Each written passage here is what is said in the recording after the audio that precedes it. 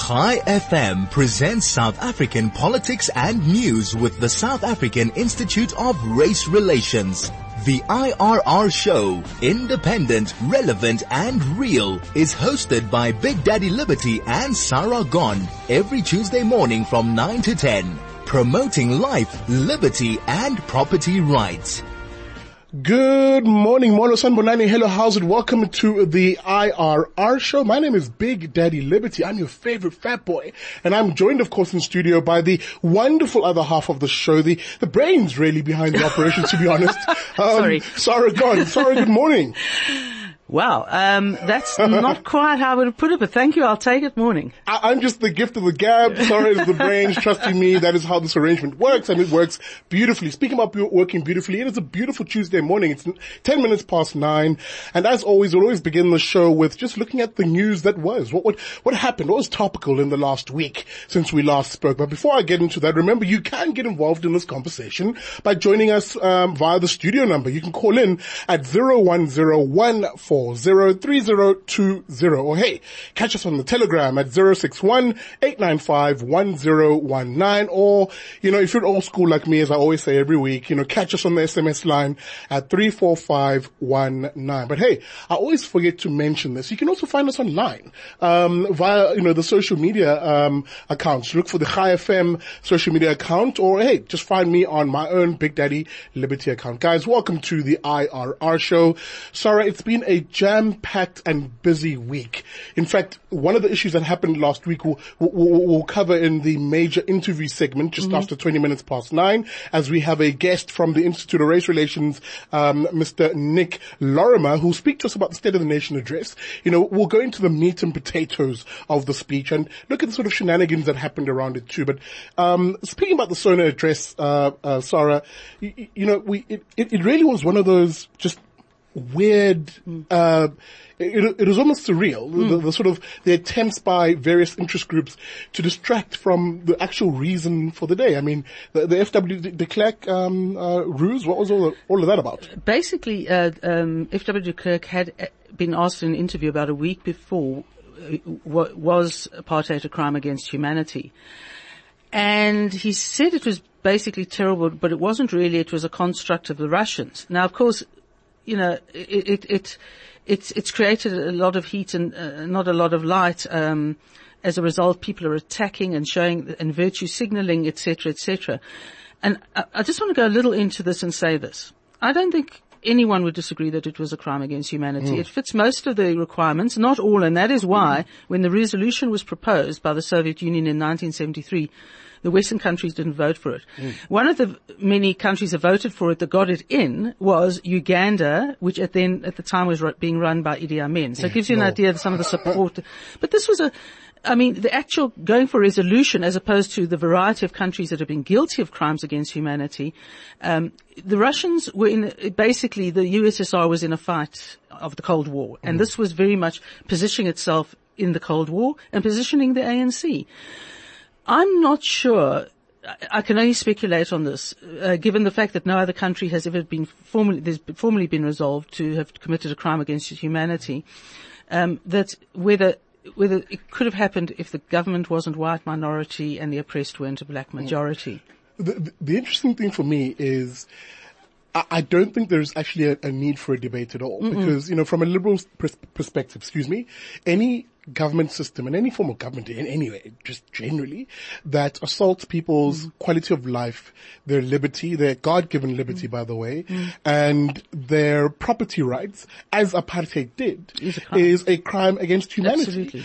Just like I would say colonialism is a crime against humanity, and in the same breath I would say today's regime, with its, pernicious policy proposals of, expropriation without compensation, or the national health insurance, all these things which essentially remove the freedoms of individuals, are crimes against humanity. Yes, I know anybody listening will find that very controversial, but it really isn't. Anytime you give politicians the power to remove decision making from the individual, you and me and our families, really, because as liberals we talk a lot about individuals, but really we're a family society, and insofar as families are able to make decisions about their lives, their freedoms and their property rights, the ability to say that we, the Goodmans or the Goldmans own own this property. We, the Ngobeses, own this property. If any politician threatens that, that is an attack on your very essence as who you are as a human with, God-given, inalienable rights. I think the two things that, it's had an unintended perhaps or intended consequence. By being given the appellation of a crime against humanity, apartheid specifically. Apartheid is the one set of crimes against humanity that has a name. So it has a certain, almost a status because of that name. It's not about the substance it's about the fact that you could easily refer to it. And the other the fact is that I think it's been a disadvantage for us because in a way, it's it's given us space to hang on to the past. Yes. Because it's almost a terrible badge of honor. And I think that's inhibited to a large extent our ability to learn from our past, but not have our future dictated by it. No, I agree. And I think maybe as a last gasp on this, the one thing that I'm just cautious of and I'm very sort of aware and alive to when it comes to the scoundrel that is the politician is this insistence on saying, hey, look at how bad the past is, therefore you can excuse how bad the present is that I'm creating and how terrible even the future will be that I'm looking to create. And that's where I think the ANC, which initially, was trying to be diplomatic and then, a press release issued yesterday basically said, yes, absolutely, we should look to ban FW de Klerk from Parliament. That's where I think that's the sort of last refuge of the scoundrel, where you look to the theatrics of the EFF and really the bluster, and we all sort of miss the irony of looking at apartheid and its evil system of denying citizens life, liberty and property and somehow ignoring the current government's exact thing of denying people life, liberty and property. So can I just make one comment because this was the one comment that really got my go. Research and facilitators in the study and facilitate in studies in historical trauma and transformation at Stellenbosch. Well, there's something to conjure with. Wilhelm Verwoerd, I think it might be a grandson, said that what de Klerk said reminded him of how much white work was urgently needed amongst white South Africans. And that just casts it in all the light it doesn't need to be reflected in. But let's move on because it was a very busy news week. The Democratic Alliance, they're heading towards their election. John Steenhuisen launches his campaign. I think John Moody also launched his. And of course, the third horse in the race, Mbali Ntuli. This race is going to play out to be quite interesting, isn't it? I think it is. And John Moody's kind of already pinned his colours to the mast by saying that the others in the DA, in other words, the other faction, have not taken this de Klerk statement seriously enough. And I suspect that in reality, if the other faction wins out, John Moody's position is with Herman Mashaba in the long run. However that may turn out. So it's getting ugly there. I think, Mbali Ntuli has been, she hasn't said anything offensive or derogatory that I'm aware of. She's been fairly, she's had an air of dignity about her. She just has the disadvantage of being young. Yeah. And not as experienced. And I think that is going to tell against her. It's not going to be her color or her gender. It's going to be her age. Absolutely. So I'm going to move on, to a big one, which I think will be linked to our conversation that we'll have with, after the break with, I nearly said Ian Lorime. It's Nick Lorime. Gwede Mantashe, the president made this announcement that, essentially municipalities can buy their own electricity, thereby freeing up, the grip of Eskom on being the single provider of power. But there's no time frames, are there? And Gwede himself, the Minister of Energy, doesn't seem to want to be pushed from this. I think there's a hell of a lot of irony in the fact that Gwede Mantashe, of all people, is the Minister of Energy. Because energy is not a word you associate with Gwede. Cyril Ramaphosa puts this in his SONA. It's probably the only thing he says that's worth anything. Yep.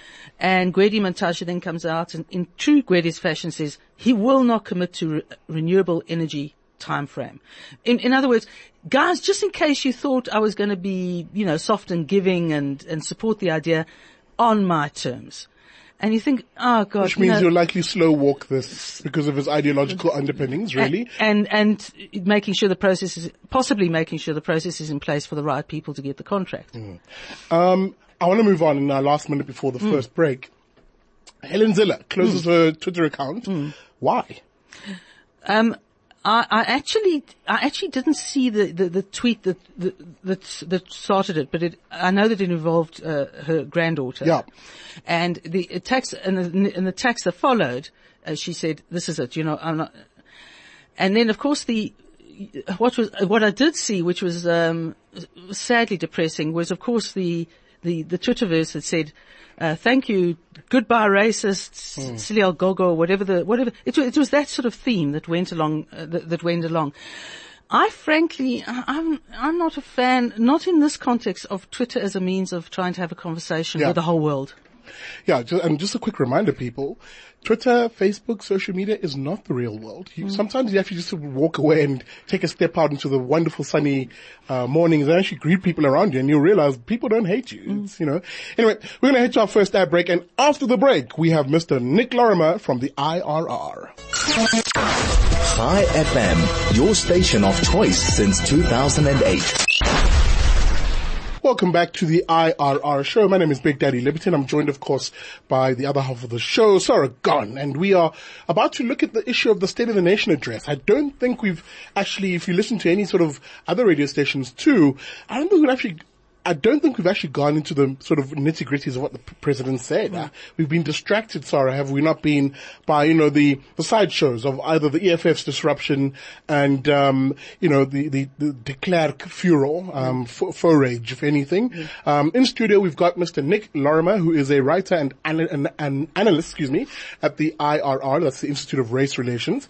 And he's going to help us unpack not only some of the shenanigans around the speech, but also the speech itself, because I do think South Africans need to pay attention to what a sitting president has to say around what he, the charges he'll be leading, in terms of some of the things he'll be rolling out in a society. Nick, good morning to you. How are you doing, sir? Good morning, Cecily. I'm doing pretty good this morning. Good to have you, man. Nick, let's perhaps begin and get out of the way, the theatrics of it all. The speech itself, 90 minutes late, as usual. The red in tooth and claw communists that are the EFF disrupted the House. Was it really politically profitable for them to do this? I think for the EFF it kind of works for them in the sense that it's what sort of their supporters expect. This is how they've built their identity as... if you talk to EFF supporters, they think it is the main anti-corruption party. And that's because they see it as taking drastic action and overturning norms to oppose what they claim is corruption. Not to be proven yet, but in this case they've been targeting Pravin Gordhan. But as one of my colleagues from the IRR said, Gabriel Krauser, this was sort of the distraction from the distraction that is SONA. No. But the funny thing is, and I really thought it was actually quite amusing, is that it seemed as though at some point, just before Thandi Modise, the Speaker of the House, suspended proceedings, it seemed as though the EFF itself was actually beginning to peter out. Almost as though, the clasping at straws, finding any reason to disrupt this House sitting, just wasn't washing over, was it? Yeah, it's kind of the way they do it is it's made to look like a sort of very authentic, from the heart kind of thing, but it's a very planned event. So they weren't planning to disrupt the whole speech. Yeah. They were going to go for a short amount of time, and then once they had gotten the TV coverage, annoyed everyone, and made themselves look powerful, they were going to just leave or be thrown out. Oh, they succeeded in that last bit, didn't they? Yes, they did. And then let's come to the sort of the meat, if there's any substance at all, of what they raised as issues. Suddenly, the presence of the former president of this country under the apartheid era, the last apartheid president really, F.W. de Klerk, was a problem. Like, why? What was the reasoning behind that, according to them? Well, they see him as a rather than as the reformer who ends apartheid, they see him as as a great proponent of apartheid. But that in a lot of ways was just a sort of distraction. They were throwing that out as a kind of early cover thing. They were trying to stir the pot. But ultimately their real goal was to target Pravin Gordhan, who they have been assisting one particular faction of the ANC in attacking. And they've been accusing him of being corrupt, being improperly related to independent power producers, and to basically removing black people from positions of management power in Eskom and other state-owned enterprises. It does beg the question, though, what does Pravin know or have Because this is politics, guys. Politics, there's always some nefarious background agenda that we aren't privy to sometimes, in terms of the machinations of how they play out. That kind of will see the EFF respond and react so vociferously, excuse me, against Praveen. What do we know about this? Any insight there, Nick? I think a lot of it is not so much a conflict over ideology, which is how a lot of people in the media sort of seem to paint it. You know, a lot of the like Media 24 and that kind of thing, they've been putting this as the state capture versus the anti-state capture people, with Pravin Gordhan being the hero of the anti-state capture people. But that's not really true. It's more like an access to resources, I think. So you've got the sort of racial nationalist bloc, which now sees a temporary alliance between the EFF and people like Ace Makashula.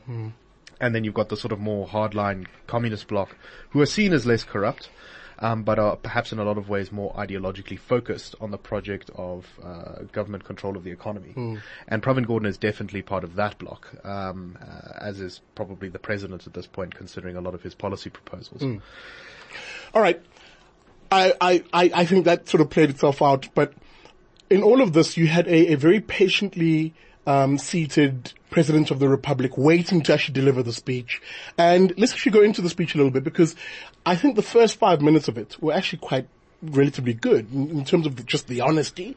He began by saying that, look, things are a mess. Of course, he doesn't say why they're a mess and how they are instrumental in that mess. Things are a mess. Things are looking upside down, and he goes into various issues like ESCOM and the like, load shedding. It was relatively honest in that regard. But then he lost me when he then says, and I quote here, "We have acted firmly against state capture," close quote. The first question I asked in my mind is, but who's actually behind bars? Like, who's genuinely facing the threat of the courts, placing these individuals, and locking them away? Is there something sort of like, talk to me about this, Nick. Are we being sort of bamboozled here? So once again, we're seeing ANC internal dynamics, faction fighting playing out across into the sort of broader public spectrum. In this case, a lot of the speech is casting his bloc of the party as reformers who are rebuilding the state's capacity after it was destroyed by his opponents within the ANC.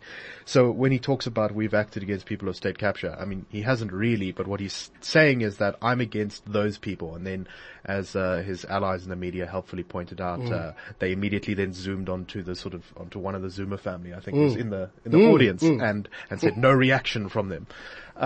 So that's clearly how he's trying to set the whole thing up.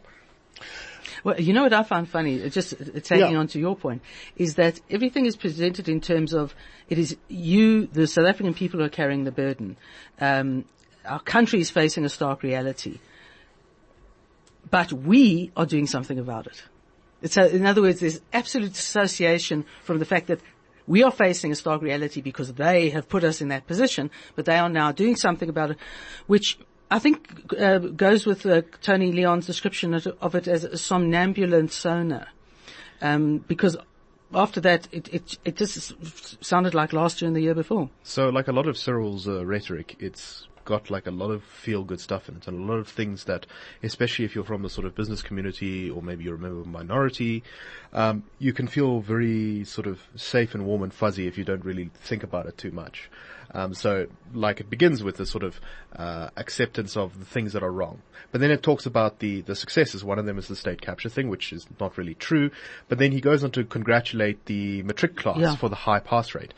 But just as reports have come out that something like 70% of grade 4s in the South African education system are not able to read for meaning, which is a shocking indictment of our education system, which continues to be ranked one of the worst in the world when it comes to maths and science education.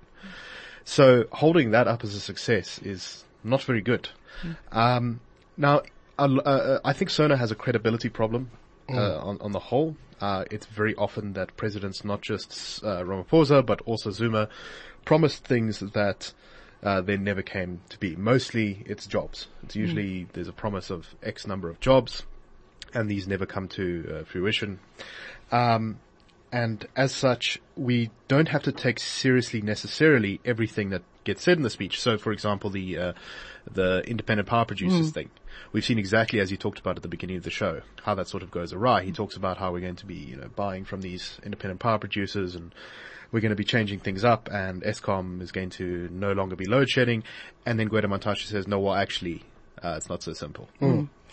But I want to come back briefly because I think there's a larger point, and I've heard you make it before on the Daily Friend.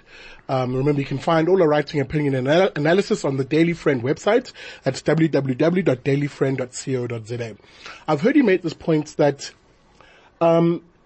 we talk a lot about state capture and we other it, right? And politicians do this really well. Because they'll say, all the people who were involved in that are being hauled before Judge Zondo at the Zondo Commission and they need to account for this and this and that and the third.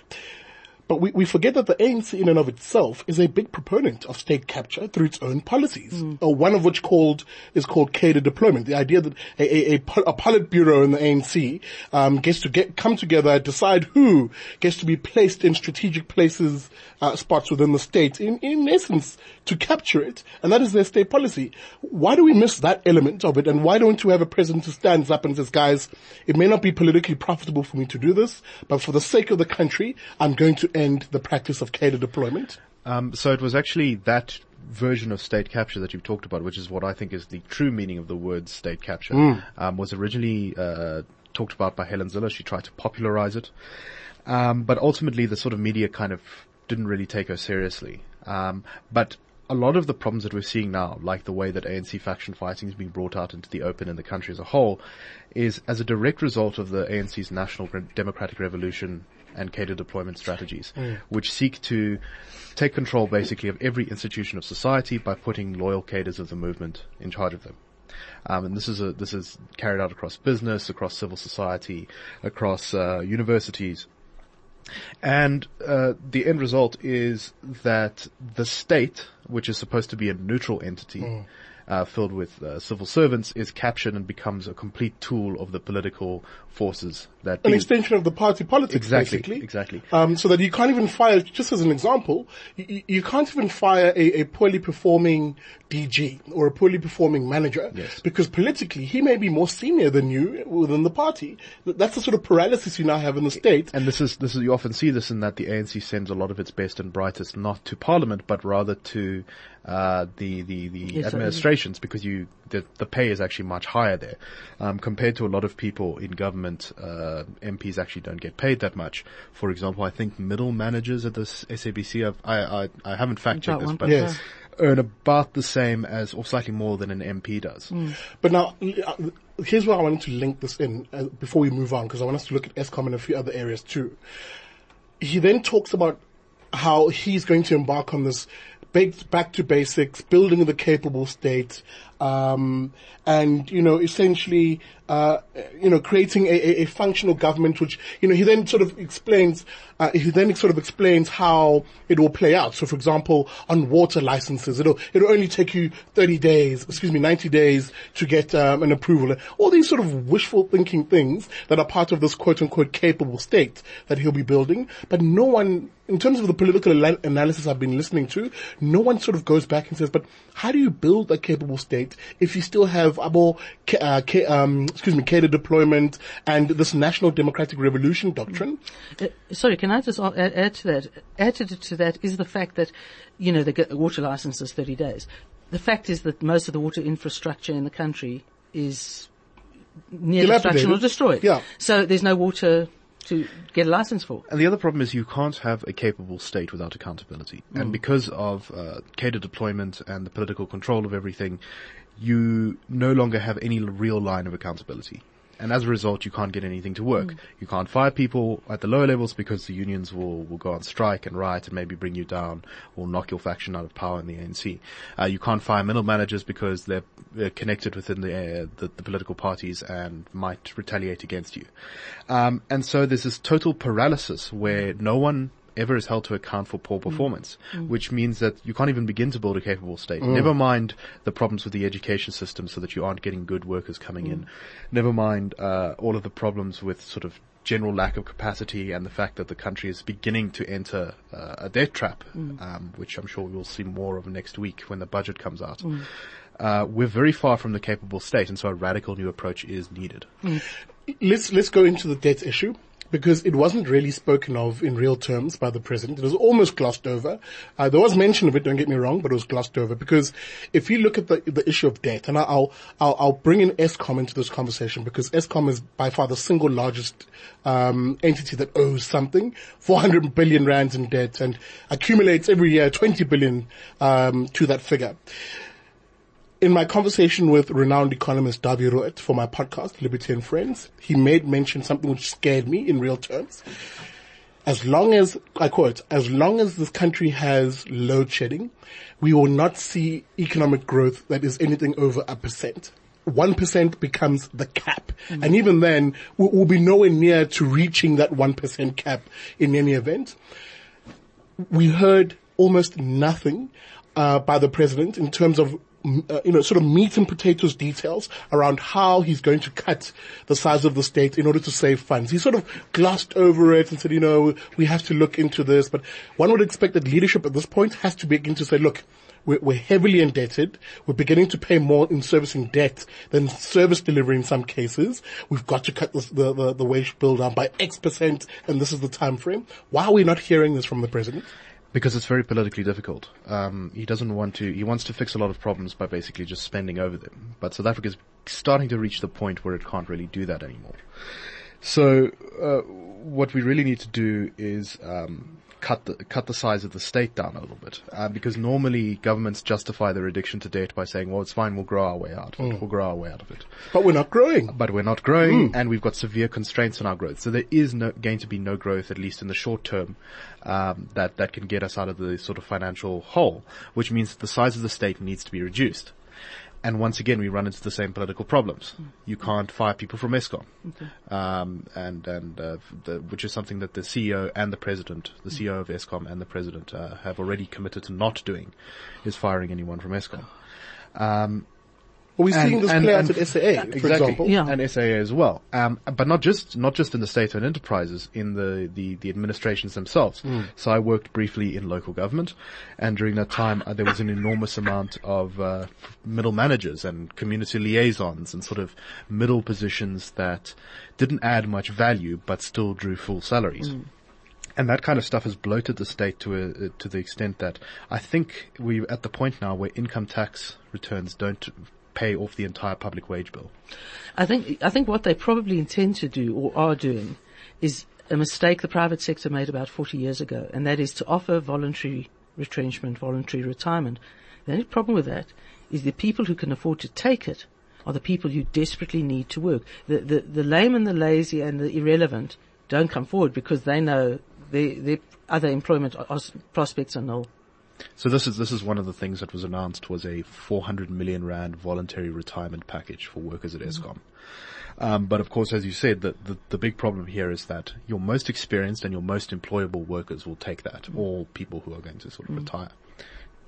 And that means that you're basically left with the kind of people who are never going to leave employment at Eskom because they can't get a job anywhere else. And so in a lot of ways, you actually make the problem worse. So in the short term, you sort of save some money because you've basically gotten rid of some expensive employees. But the problem with Eskom is not that there's any one problem. There's everything from overstaffing to old equipment to inexperience in the workforce to all sorts of problems like that. And you can't, there's no magic bullet for it. All right, Nick, excuse me. After the break, we are going to break down the speech in 3 ways: the good, the bad, and the ugly. Very Western of me to do that. And we'll stay in conversation with Nick Lorime from the IRR after the break. Make sure you call in or you send us your messages so we can actually put those to our guest. IFM 101.9 megahertz of life. All right, guys, welcome back to the IRR show. The last 10 minutes of our interview with, I nearly said it, but Nick Lorime from the IRR. Nick, I did say before the break that we would look at the good, the bad, and the ugly. Now, I want to be fair and I want to be charitable actually to Ramaphosa. There really were some silver linings in this. We've kind of crossed it already in terms of the issue of Eskom and the concession, if you will, by the central government that, look, we kind of need to sort of let go of the insistence on holding on to a single provider of electricity and actually allow municipalities, especially the more well-functioning ones, which I can almost guess where most of those are, to buy their own electricity. This is a good thing, is it not? Yeah, no, this is a very good thing. One of the reasons that we're in this big electricity mess at the moment is because we've been shackled to this great behemoth called Eskom, and there's been very little alternatives for what we can seek out in terms of power. But now Ramaphosa has said that municipalities can buy electricity for themselves. And of course the DA claps loudly because, you know, they understand the political ramifications of this. Exactly. They can end load shedding quickly because they're able to get their ducks in a row and buy electricity. Exactly. It bodes well for them, does it not? It bodes very well. And this is the benefit of decentralization, is that you allow people to come up with different solutions and to solve their problems at a local level using local solutions. And as a result, even if Eskom remains a basket case for a long time in areas that really kind of step up to the plate, you can see the possibility of reducing the effectiveness, the effect of load shedding, and possibly maybe even eliminating it entirely in the long run, if municipalities are able to procure electricity for themselves. But this is something that the ANC has been very reluctant to do. So its ideological underpinnings want to centralize everything. It likes to kind of force power to the center so it can control it and direct it according to a central plan. And the result of that is that it likes things like Eskom, a big behemoth. I'm going to mention two or three other good things, but unfortunately they come with a bad element. So they'll introduce the bad in and of themselves. The president announces that, look, we're going to get serious about reintroducing specialized units in SAPS, bolstering them, strengthening them. This is the same government, of course, that had often shut a lot of these down. But in any event, he says, look, we're going to get serious about these. We'll even build a detectives university in Hammanskraal, of all places. But anyway, you know, and, but I remember thinking, what use is all of this if you're not, two things. What use is all of this if you're not getting the basics in some cases right? So, for example, some of the crime labs are in an absolute shambolic state, and actually we really need the private sector to come in and effectively run them because, you know, our labs in this country are effectively privatized. But here's the kicker, and I want us to talk about this one because I know it's a shared interest. He says nothing also about his own Minister of Police threatening legal gun owners in this country with the confiscation of their guns and the banning, really, of private gun ownership. Are we not talking with a forked tongue on this issue? No, definitely. So, as you said, we really need to improve the basics in the police force. There are significant problems with morale and training and equipment in the police force generally, which, you know, it doesn't really matter what you do at the higher levels. If you haven't fixed that basic problem, if you haven't gotten sort of lower ranking officers and station commanders and stuff to be more effective, you're really not going to make a big dent in the crime problem with specialized units. And as for the guns, this is once again, you know, if you allow ordinary law-abiding citizens to buy firearms, they're able to protect themselves, and you decentralize a little bit of the problem of self-defense away from the state. But due to ideological reasons, the government doesn't really want to do this. There's very little evidence that private gun ownership drives crime. It can drive the number of guns used in suicides, for example, but it doesn't actually drive crime that clearly. And so it's actually a very effective way for citizens to be able to defend themselves and to take power back to the smallest level, which is the level of the individual. Another good, which unfortunately comes with a bit of a bad, is he says, look, we've looked at other countries around the world, and we recognize the need for these skills that prepare society for the next industrial revolution, if you will. And he says, look, we'll introduce coding and robotics into our schools and really even to the ECD, early childhood development level. But immediately my mind just went, but who's going to be teaching these skills when the math level already is a big problem? Yeah, exactly. And this is what we talked about a little bit earlier about how the sort of lower levels of the education system are so dysfunctional at the moment that a thing like a robotics course or a coding course, which are very important skills and it is right to focus on them, are not going to have the sort of input from both the teaching and the student side because the institutions have been so gutted at a bottom level. What needs to happen is the stranglehold of groups like SADTU, the South African Democratic Teachers Union, need to be broken over the educational establishment. And there needs to be more privatization through possibly a voucher system of the school system, so that we can begin to have an improvement in the quality, not just the quantity of education, that even poor South Africans will have access to, that will end up in us being able to have robotics and coding courses, because right now we're not in a position to promote that stuff. We must look at the ugly, therefore. Unfortunately, this president said nothing, and in fact doubled down on the destructive policies that we know are coming our way of EWC. In fact, his words were along the lines of expropriation without compensation is possible, and land allocated on communal land communal land will be allocated to more people. There was nothing in the conversation around bolstering private property rights of, individuals who historically have been dispossessed of those. Why is this a big problem, Nick? So there was an incoherence in the speech. On one hand, he supports Tito Mbowene's economic reform plan, in theory at least, which he endorses, and that's something that's a pretty good document. It doesn't do everything it needs to do, but the IRR thinks that it's a very good step in the right direction. But at the same time, he also says we're going to remove a part of the Bill of Rights and take away your property rights. And these two things cannot coexist together. You cannot reform the economy to have growth and take away people's property rights at the same time, because the instability and uncertainty and abuses that will result from expropriation without compensation, which is not just targeted at farmers and rural land. You can very easily see a situation where a cash-strapped municipality gets in contact with a cadre who wants to build maybe a big shopping center or something on the edge of its land, and then it goes to poor black people in bond houses, and it says to them, sorry, we're empowering a black industrialist here. You're going to lose your land. And there's going to be no compensation. The potential for abuse is enormous.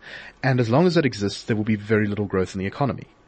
And so that needed to be addressed, but instead Ramaphosa said something along the lines of, I actually look forward to amending the constitution. Yeah, I mean...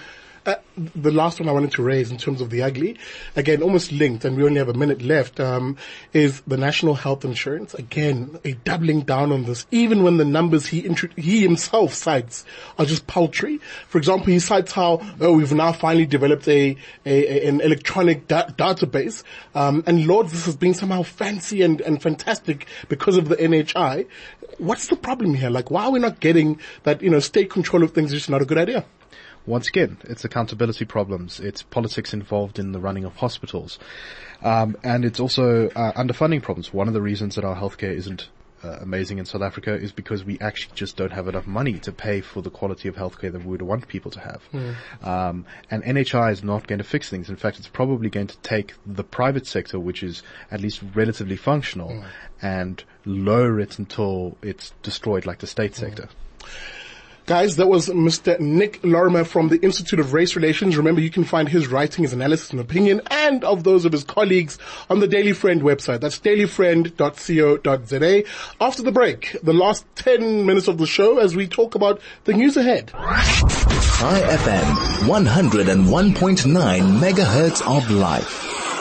Welcome back to the IRR show, the last 5 minutes, sorry, not 10, of the show. And I think what we're going to be doing now, Sarah, let's look at the news week ahead. What should people be watching out for? What should we be flagging in a post-SONA South Africa now? There's probably only, in fact, one news event, and that's going to be the budget. Yes. Because he has, what Mboweni has to do on Wednesday. Is it this Wednesday or next Wednesday? I think it's next Wednesday. But talk is about the budget and everything to do with it. Is that he's got to somehow take the incoherence of SONA and the contradictions and allocate money to achieving the achievable, the unachievable, and it's a very difficult task. I'm not entirely sure how he's going to do it. I'm also not comfortable in that same minister, the finance minister, trawling for opinion on social media. I mean, there's almost this pretense by politicians that, look, we don't really know what to do. And we need to sort of put together this brains trust of a wisdom of the crowds, if you will, to try and steer us in the right way. When in reality, these are people who know exactly what needs to be done, but they let their ideology get in the way. So I want to see how that plays out. Well, I think to some extent you're looking at a sort of a level of sort of folksy populism, yes, versus we know what we're really going to do. And I think the folksy populism stuff has worn off. Absolutely. But that's in 10 days' time. What I do think we have a look at immediately, because it started yesterday and it's carrying on, is a witness against Lorime in the SONA Commission, who is giving evidence in cameras, being known as Mr. X. Now, how frightening must she be if he has to go, if he has to have his identity hidden and be hidden? That's mostly, she'll know who he is, but he's hidden. I get the impression that she is probably one of the most evil people our state-owned enterprises has actually had at the helm. And SA is clearly,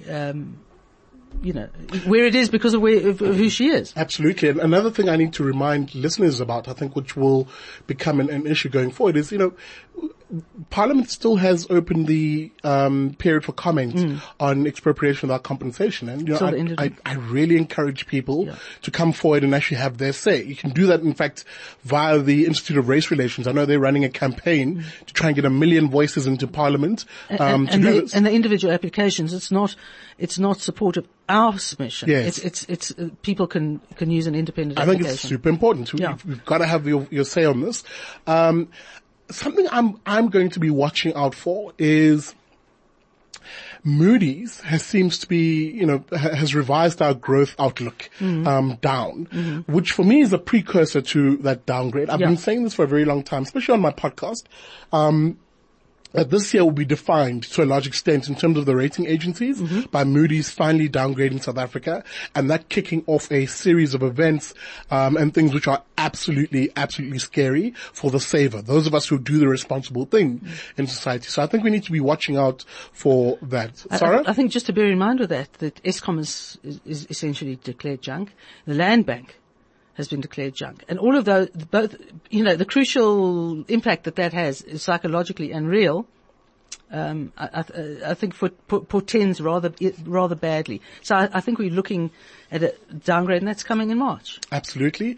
Guys, remember, you can find a lot of the news, analysis, and opinion that we often talk about here on the show on our website. That's the Daily Friend. It's a online platform which has all the analysts that we often bring onto the show. You can find that, of course, by going to www.dailyfriend.co.za. All of this is often on there, and it's a really great platform for viewing the news and current affairs through a liberal lens. And of course, support me, your favorite fat boy, Big Daddy Liberty, on my social media as I introduce some really interesting content for you guys also this week. On Wednesday, in fact, I'll be releasing an episode with Rowan Polivan, who's from the South African Zionist Federation, as we look at the issue of Zionism, and my Zionism in particular, and the deal of the century, the Middle East peace plan. I know you've covered that here on Chai, but Rowan brings some interesting insights which I think you should look out for. You can find that, of course, by finding me on all your social media platforms. That's search for Big Daddy Liberty.